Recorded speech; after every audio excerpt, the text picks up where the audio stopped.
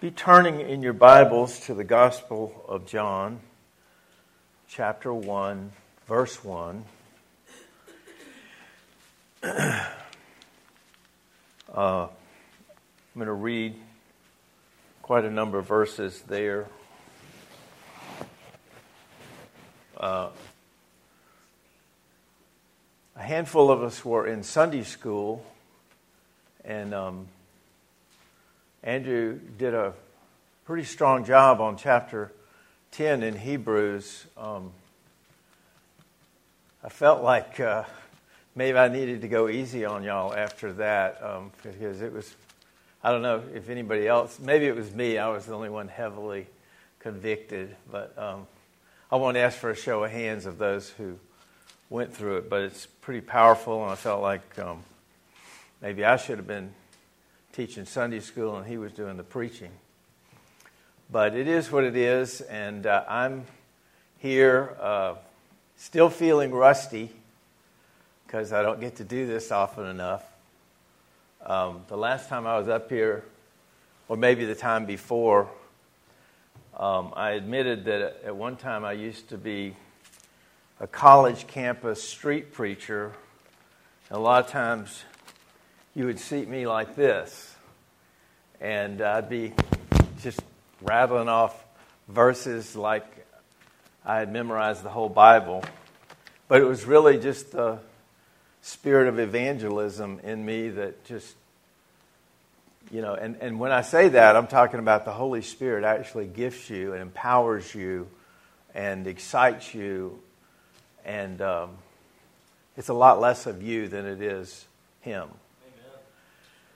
And that's what I saw in Andrew this morning. And, there were a lot of good things that he shared, both from the writer of Hebrews, and then he went to Paul, which we all suspect is the actual writer of Hebrews. But I thank God sometimes that he left it a little unknown. There's no name Apostle Paul writes to the Hebrews. It's not in there, so in a sense, you go more directly to, well, it's the Holy Spirit, it's the actual writer, which is the truth of these scriptures here. But unless I maybe jump into what I thought I might preach, which I will say, earlier in the week, I thought I was going to preach. We sang a song on the armor of God, and Sid's going through the book of Ephesians, and we're coming up on some practical stuff that us husbands always are challenged by, where it says that you should love your wife as Christ loved the church, and how he gave himself for the church. And so we guys always feel real inadequate. But it drives you to the Lord, and you ask for forgiveness for not being the guy you should be, and you get the grace and the power to be more who you should, more like Christ. But the other practical thing that comes up is Paul must be chained to a Roman soldier or something, but as he's inspired, he begins to tell us as we get there in the book of Ephesians to take a stand and to stand firm against the wiles of the devil, against the powers of darkness. And he goes into a list of these powers and these principalities that we wrestle with. And he makes it a point to say, you don't just wrestle against, flesh and blood. And sometimes, you turn on the news, there's a lot of bloody flesh and blood going on, and there seems to be the society we're in, the nation we're in, the city, the neighborhood is combating each other and protesting and fighting the authorities, and it's depressing. As Andrew was saying, even in Sunday school, that this life at times really is a bummer. I mean, it's no life at all. If you know a little bit about the life to come, you'd almost be willing to check on out of here. But God has left us a calling and a life. Each one of us has a purpose given by Almighty God.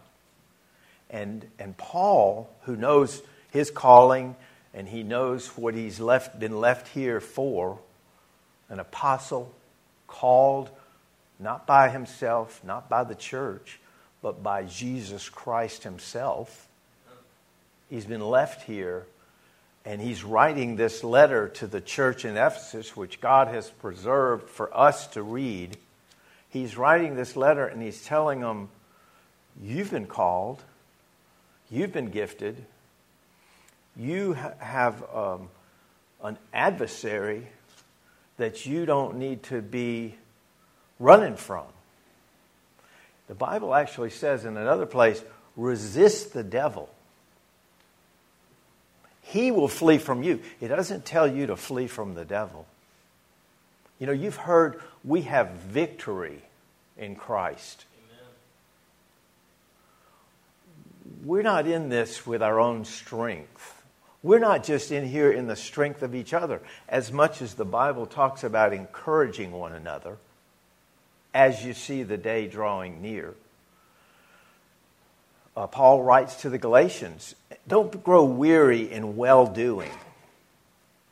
You know, we can grow weary. You know, it seems like sometimes the more good you do, the more trouble you get. I fall into saying no good deed goes unpunished. It seems like some days they just go down like that. And yet, Paul either precedes that statement by this. Know this, that God is a rewarder of those who do good. He says, don't be deceived. God's not mocked. He's able to know what you're sowing. He's able to bless the effort that you're putting in that's good. But he also warns those who might be deceived and think they can get away with sowing bad things. He says, you're going to reap. It's a mockery of God, the Bible says, to sow bad things and think you're not going to reap them. That's acting like there is no God, which is, you're the fool, not God. You're the fool. But anyhow, let's take a look at what the Bible says the Apostle John got from the Holy Spirit when he was inspired to write these words that are in our Bible. In the beginning was the Word, and the Word was with God, and the Word was God. I'll stop for just a second. I heard it once said, the Word was with God. That word with is actually more like the Word was face to face with God. So if you take what the rest of the Bible tells about the Father and the Son, they were as close as you could get, face to face with one another. Once you get to know the Word is literally the person of Jesus Christ himself in the Trinity. And it's really hard to separate the Trinity because Jesus himself said, the Father and I are one. But here he is, the Word with God. And in case that's not strong enough, the Holy Spirit inspires John to say, and the Word was God. Amen. There's some Bibles out there, I have a copy or two, that put in the article a, and they say the Word was a God. It's not what it says here. There's other places in the Bible where it makes it clear there is no other God. Now, Jesus once said, "Know ye not ye are gods?" All right, that is a subject of plural, God's plural, but the one united God, Elohim, which is a plural term, but it's also singular, shows there is a trinity of the Godhead, and there's not any more to that Godhead. And so when it says the Word was God, it is totally wrong theologically to say the Word was a God. He, verse 2, was in the beginning with God. Now, beginning there is a time term. And I want you to understand everything I'm telling you today comes from here. Amen. And I want to let you know there was a time when there was no Bible. There was a time. I know that from this book. You don't even have to go all the way back before creation. You can just go back to the time of Job. And Job was afflicted by the devil. And his friends heard about it, and they came. He's lost everything, and now his health is atrocious. He has oozing boils from the top of his head to the sole of his foot. I don't know if anybody here's ever had one. I've had one, and they are almost indescribably painful. So to have them from the top of your head to the sole of your feet, I would have been inconsolable. But here, on top of that, you've lost all your children, all of your servants, except the ones that lived to tell you, all of your cattle, all your wealth. And your friends have now come to stare at you for a week without saying anything. And they all begin to offer their opinion. And if you say anything, they have little rebuttals. So they're all talking about God and their opinion about God. But right at that time, there's nothing written. So, who's the authority on what? Is Job right? Are they right? And we're not in that period. We're in the time where we have the Scriptures. Hallelujah. We have the truth. And I confess to you, I don't appreciate it enough. I neglect this book. This person right here we're reading about, I neglect him. Paul warned Timothy, be careful, don't get too entangled in the affairs of this life. You won't be a very effective soldier. And so you actually have to say, do I want to be a soldier in the army of God? Or am I going to get on the sidelines? Am I going to be a competing athlete or somebody just kind of cheering the athletes?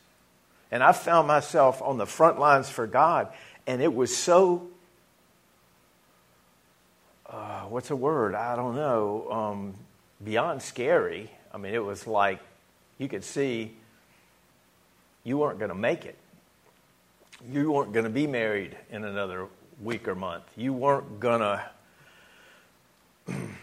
have a testimony worth sharing. And I actually prayed, God, can I kind of rein it back, get away? I'm not going to go and do those things against the devil anymore, or for a while, take a break from it. Now, I'll admit there was a part where the Holy Spirit was actually saying, don't go there because you're ahead of me. Now, a zealot has a hard time hearing that. You know, I'll admit, I kind of drug the Holy Spirit along a lot of times. Hey, I need you. And he'd be waiting back there saying, stay home, minister to your wife. And I couldn't hear that. So when all of a sudden, things start blowing up in your life, he'll get the attention that he needs you to have, and you'll focus on the things that are more important. Being a zealot and grabbing souls for the kingdom of God is awesome, but you can act like Jesus is coming back any minute. I'm going to grab somebody on the way up and witness to them, and if they don't receive Christ, I'll threaten to let them go. And so you're hanging them over hell. Which, by the way, Andrew did a pretty good job. I feel like in Sunday school, he took me to hell and back to heaven. Anybody else feel that witness? I said I wasn't going to ask for a show of hands, but I felt that he took us in our thinking to what's your choice? Do you want to live for God and His kingdom, or do you want to be swept away by a lack of faith in the Word of God and literally come up short? Now, maybe you'll squeak into heaven, but all those things you think you might have when you get there, they won't be there.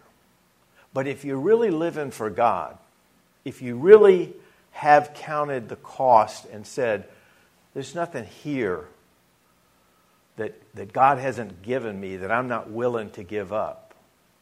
And I don't want to say you have to give up even your own children, but I have to tell you, they really aren't yours. They're His.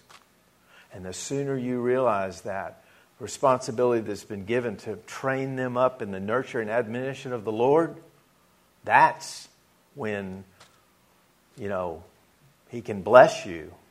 But if you've got this, that I got to live vicariously through my kids, you may need to rethink that.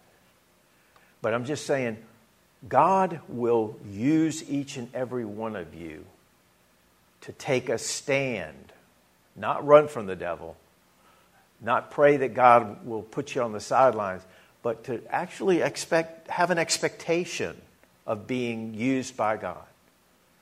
Have a faith, a hope that you and your Maker will make a difference in someone's life. Each one of you here today is an encouragement to somebody. You are the vessel that God has chosen to work through. It's amazing how few times God does something directly in the Bible.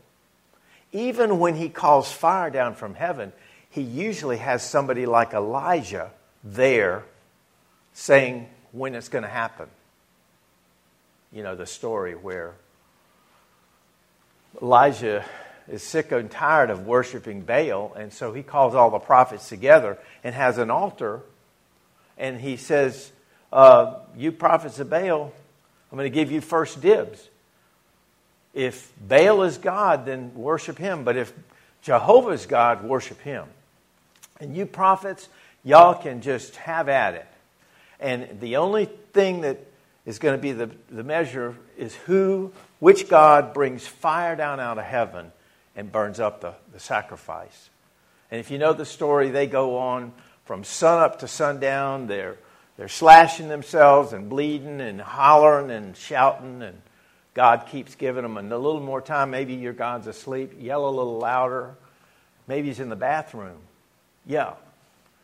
But in the end, their time's over. It's time for us to worship Jehovah. And before He does, He has them get barrels of water and pour it all over the altar, and it fills up a trench around the altar. So when He finally calls Jehovah, show us, and fire comes down out of heaven and literally consumes not just the sacrifice, but the rocks and the water, gone. He doesn't stop there.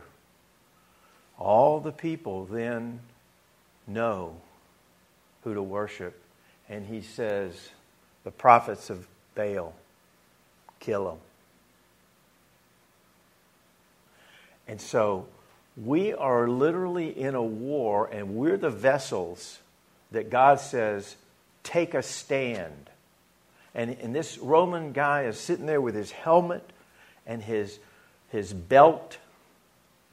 And Paul tells you each and every aspect of that armor has a spiritual significance.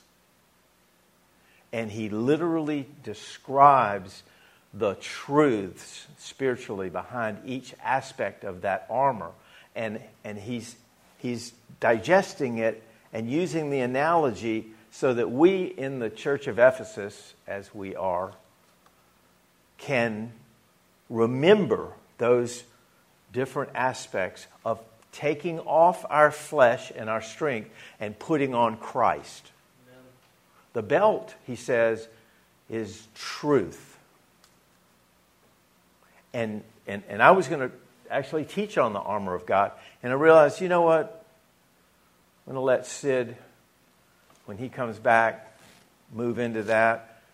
But I want you to know that this guy we're reading about right here, the Word of God, when he came and was born on this earth, became incarnate. Remember, everything I'm telling you, I get from this book. And though there was a time this book wasn't written, this is not that time. I could go back past Job, past even Noah. No written scriptures. Only the Word of God spoken. Where would we be today if we only could hear God speak and then rely on our memories? What did God say? We have a good example of that in the garden. God had said to Adam, you can eat of every tree except that one, the knowledge of good and evil. Do not eat of that tree, for in the day you do, you shall surely die.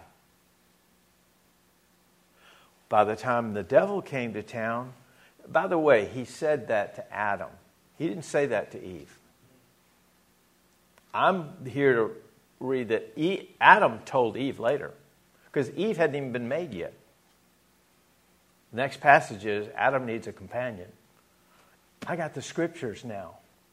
I can look and see what God said, what happened, when the devil showed up. Back then, no written word. It was just God said. So when the devil shows up and Eve quotes what Adam said, God said, she gets it a little wrong. So she's already a little on shaky ground. She didn't have the Bible. She doesn't have Adam standing at her side. He's off, whatever. She's there being tempted and tested, and she's getting we can't even look at it. We can't touch it.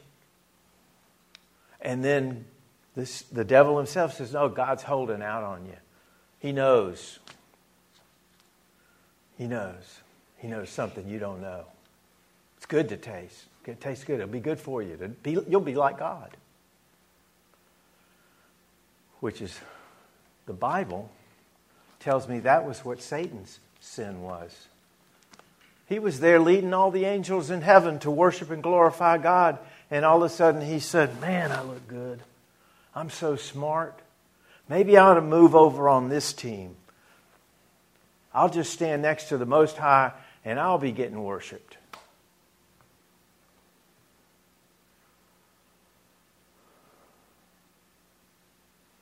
There's a lot of pride, and it starts with him. But there's really, everything I'm telling you comes from this book. I've found only one person in this book who's humble enough to handle worship. You've heard the saying, power corrupts, and absolute power corrupts absolutely. I've seen that in my short 65 years. Yeah, I've seen that. I mean, Adolf Hitler, pretty good example. But there's lots of everyday examples.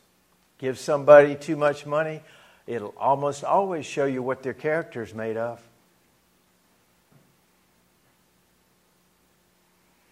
But God can handle it. Somebody once asked me in a Bible study, share the most amazing character that you know about God. And man, people started sharing. God is so loving. God is so merciful. God is so powerful. God is so wise. He's so awesome. And I was going, wow, that is good stuff. What could I share? And then it hit me. He's all those things, but He's the most humble. Wait, angels will worship Him. How is He humble? I don't know how He is, but it says He humbles Himself to behold the things that are on earth. Get that, man. This is a guy who holds every atom together in every molecule in the entire universe, blazing furnaces of stars, like our sun, only bigger. Angels willing to do anything He wants, totally obedient, waiting for an order from the commander-in-chief. How do I get all this? From here. The Lord of Sabaoth, the Bible says, the commander of the host. That's in here. There was a time when the Bible it wasn't here. But I'm not in that time.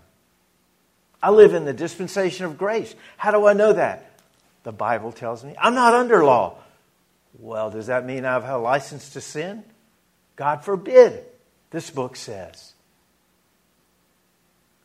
I'm under grace. If we read on in this passage, the law came through Moses, but grace and truth came through Jesus Christ. Right here. I mean, I'm really neglecting some awesome truths. He was in the beginning with God. All things came into being through Him. Apart from Him, nothing came into being that has come into being. In Him was life, and the life was the light of men. The light shines in the darkness did not comprehend it. There came a man from God, sent from God, whose name was John. He came for a witness. That's not John the Apostle. That's John the Baptist. Sent 6 months before Mary received the incarnate Son of God in her virgin womb, Elizabeth, an elderly lady, became pregnant with this prophet of John. John came for a witness that he might bear witness of the light, that all might believe through him. He was not the light, but came that he might bear witness of the light. There was the true light which coming into the world enlightens every man. He was in the world was made through Him, and the world did not know Him. That's sad, by the way. That's bad news. If you don't know the Lord, bad news. But the good news is He came, and He shines the light on darkness, though often the darkness cannot comprehend it. He came to His own, and those who were His own did not receive Him. Most of you know that's talking about the nation of Israel, the Jews called out among the nations to be the light to the world for the one true God. Lots of false gods out there, lots of demons imitating God. Only one true God and one nation. And the Messiah, this scripture, old prophets had recorded that the Messiah would come to His people. But it warned that they were getting hard-hearted towards their God, and they were if they were even looking for their Messiah, they were making him be what they want him to be, not what God wanted him to be. They were exalting him to be their king and their ruler. They weren't willing to humble themselves and bring what they needed, and that was a Savior from their sin.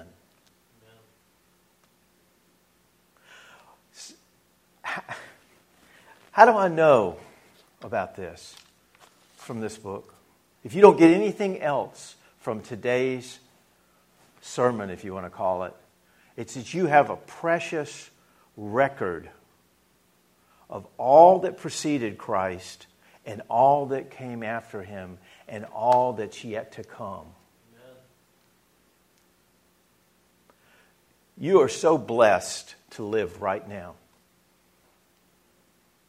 You have so much truth, so many translations of this Bible that you are without excuse in understanding it.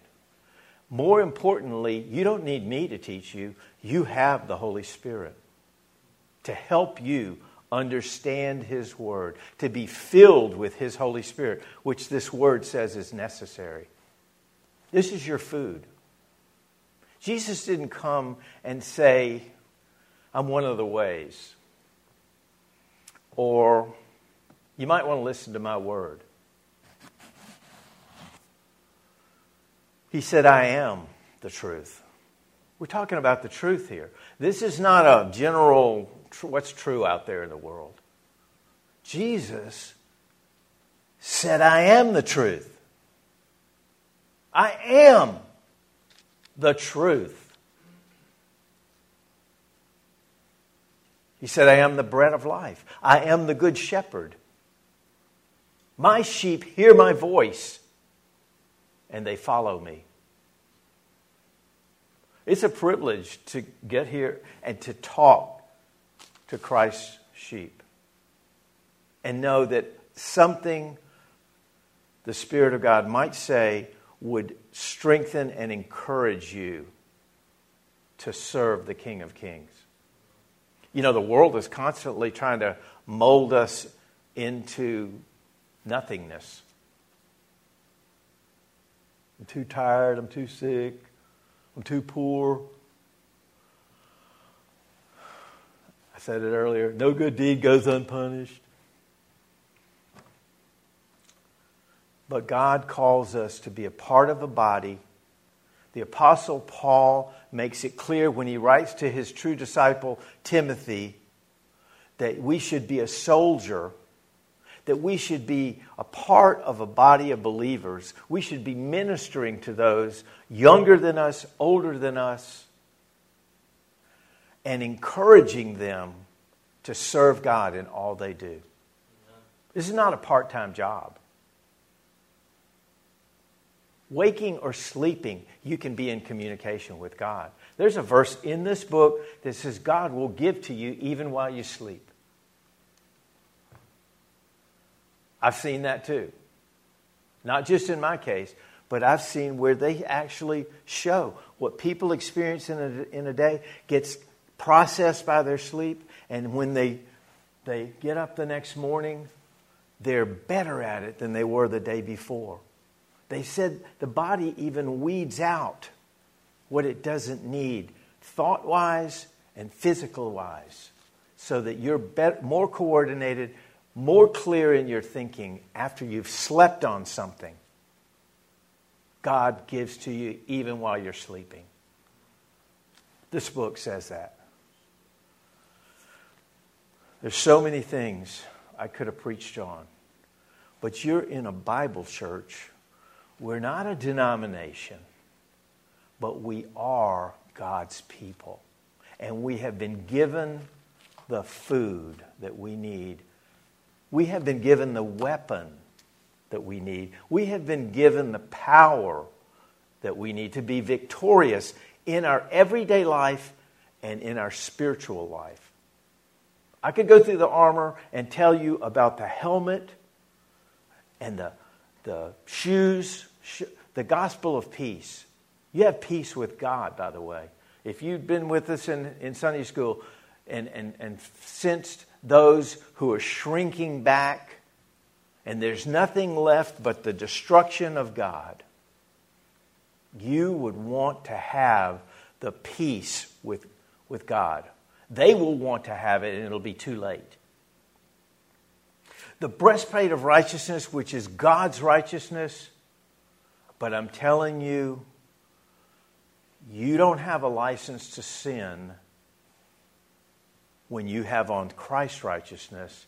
God says, Timothy gets a letter from Paul saying, let everyone who names the name of Christ depart from iniquity. Nowadays, it's popular to preach grace as though you can do whatever you want. The devil likes to preach that. He's told me that many, many different ways. It's okay. Jesus died for that. You can be upset. Go ahead, be angry. But the Bible says don't sin, though. There is an anger that's right, but that doesn't license you to sin. That doesn't license you to take authority in your own hands.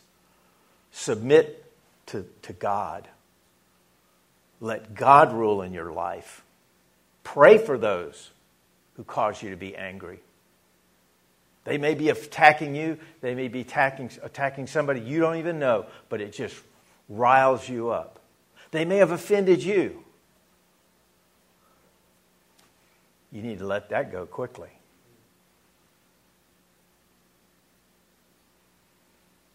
But if they offend the people of God, that can make you mad. But don't go kill them yourself. Pray for them. They need the same salvation you've got. Paul talks about the sword of the Spirit, the Word of God. Here it is. Jesus did battle with Satan himself, and he said, when Satan said, hey, you're hungry 40 days, hadn't had anything to eat. Why don't you make these rocks into hot loaves of bread? And, it says, if you're the Son of God, or since you're the Son of God. Both of them are tempting. If you're the Son of God, you want to prove it to the world. Or since you are, why don't you? Jesus doesn't even consider recommendations from Satan. He takes an obscure verse in the book of Deuteronomy where God's just walking along talking about stuff, and he says, man shall not live by bread alone, but by every word that proceeds out of the mouth of God. Now, check that out theologically, and it'll hold all the water you want to put on it. Because Jesus himself said, what can a man give in return for his soul? If you have the whole world and lose your soul, you're a loser. If you lose your soul, you lost. But if your soul is preserved in heaven, if Jesus Christ says, I give my sheep eternal life, he's not saying one day, he's saying now. I have the words of eternal life now.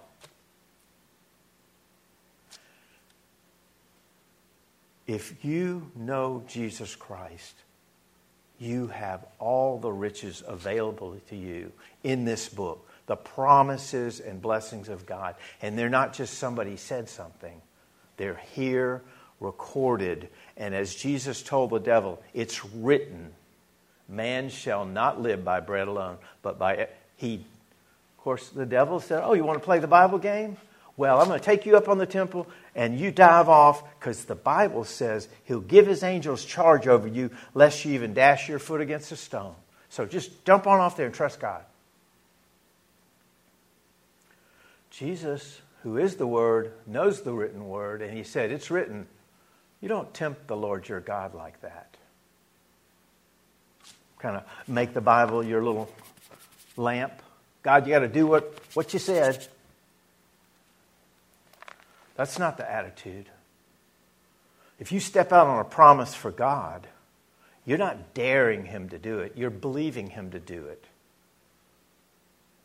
You're not, I'm going to defy gravity, God. You make up for the rest. Show yourself. There's a time for that, but not when the devil's tempting you. It's written. You have a Bible. God has preserved it. God, there was a time, no Hebrew, no Greek, no scriptures, no original manuscripts. It was whatever God said. But now you have it in writing. There's a reason. Because you're expected to look at it, to study it. Paul says, preach the word in season and out of season. Reprove, rebuke, exhort. Encourage one another as you see the day of His return. The knowledge of Christ is coming. How do I know that? It's in this book. It's going to fill the earth. The glory of God is coming. You're not going to be able to go to each other and say, hey, have you heard the Lord's in Jerusalem?